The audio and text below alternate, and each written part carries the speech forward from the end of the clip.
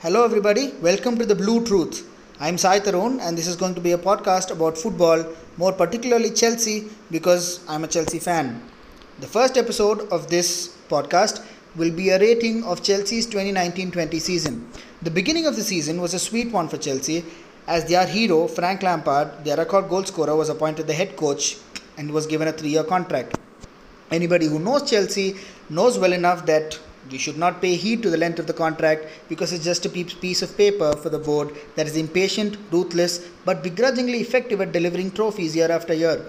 Neither the fans nor the players enjoy this manager merry-go-round, but the Blues faithful and all the squads over the years have learned to embrace this culture over the past 15 to 18 years. To put things in perspective, Chelsea had been handed a transfer window ban that prevented them from playing any part in two windows, which meant Lampard's first transfer window, the summer transfer window, he would have to sit and watch other managers splash cash and buy players. To add insult to injury, Chelsea's talisman Eden Hazard had finally completed his dream move to Real Madrid, leaving the Blues desperately short of world-class quality in their ranks. Chelsea fans had very little expectation from the team when the season began, because we had to plunge our palms into the insanely successful youth system for reinforcements. As much as the fans love homegrown heroes, they knew that the best case scenario was gaining Champions League qualification and performing decently in the cup competitions. An impressive attacking performance in the first match against Manchester United was accompanied by a dreadful show at the back, which handed Lampard a humiliating 4-0 loss at Old Trafford. But as the weeks went by, the young attack found their feet, finding the net regularly to put Chelsea's season on track.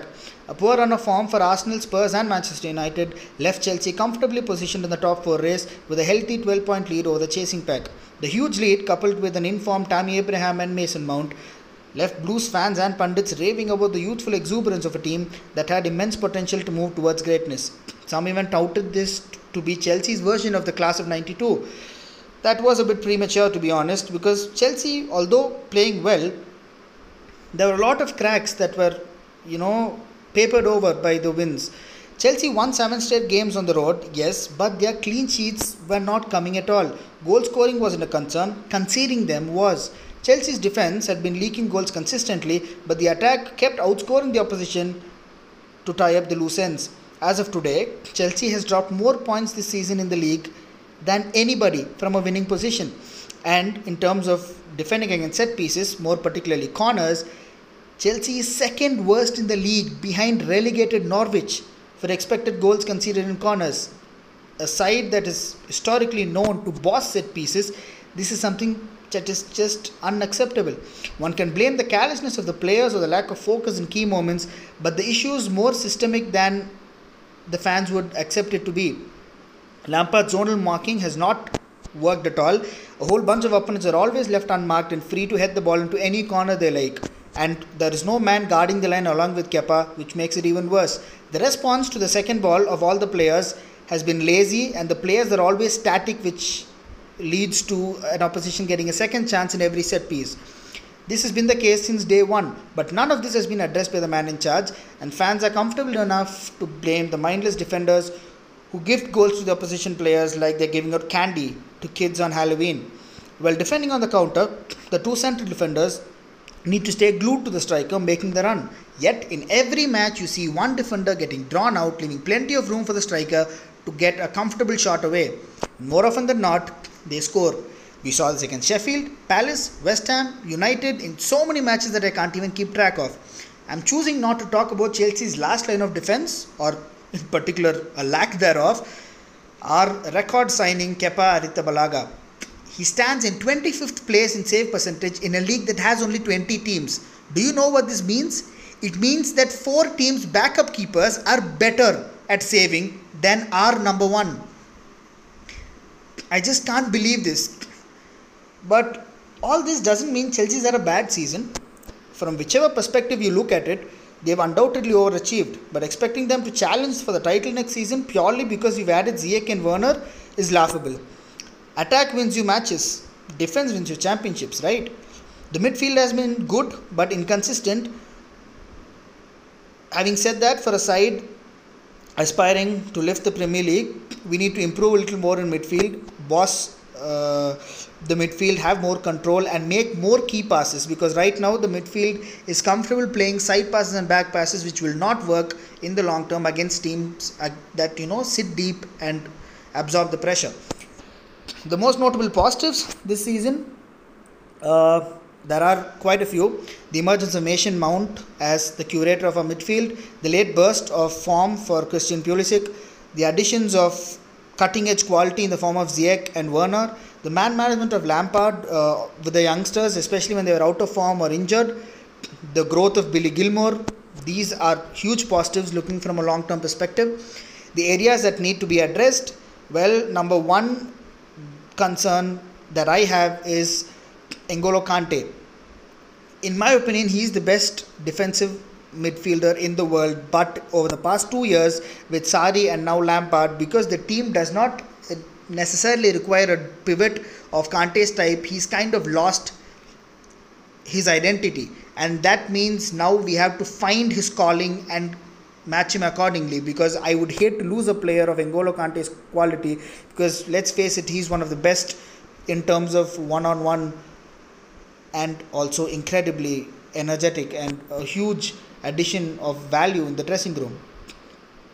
Another concern is the form of Hudson-Odoi and Loftus-Cheek, who have been below par in terms of their quality since the return from injuries.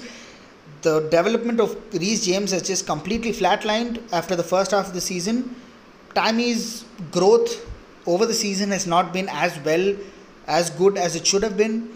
So these are the things that Lampard needs to address, because these are critical concerns. These are people who are going to be part of the team in the long term, and they need to be, elevated to a level that Chelsea requires them to be at. If I were to rate this season for the attack, I'd give them an A, because we've been very good in attack. We've scored lots of goals and we've had multiple goal scorers. The load has been shared, and that's positive. In terms of defense, I'm giving an F, because we've been incredibly poor in defense and I have absolutely nothing else to say there. In terms of midfield, we've been good, but there's still a lot of room for improvement in terms of stepping up in the big matches. So I'd say a B+. Our performance at home has been very disappointing, so I'm giving a B-. Our performance on the road has been exceptional, second only behind Liverpool in the league, so it's an A+. Performance against big teams, after a slow start, we improved and we beat City, Arsenal, Spurs and even Liverpool in the Cup, so a B+. In breaking down astute defenses, I think we are a B-. We need to be more innovative, more creative. We need to have a plan B and a plan C against teams that sit back and absorb all the pressure. So I'm giving a B- there. Performance in cup competitions has been good, so I'd rate a B+, because we made the semis in the FA Cup, we've made the knockout rounds in the Champions League, although we were extremely poor in the first leg against Bayern, but I'd say that it should be a B+, because we played reasonably well for a team that is not experienced in Europe.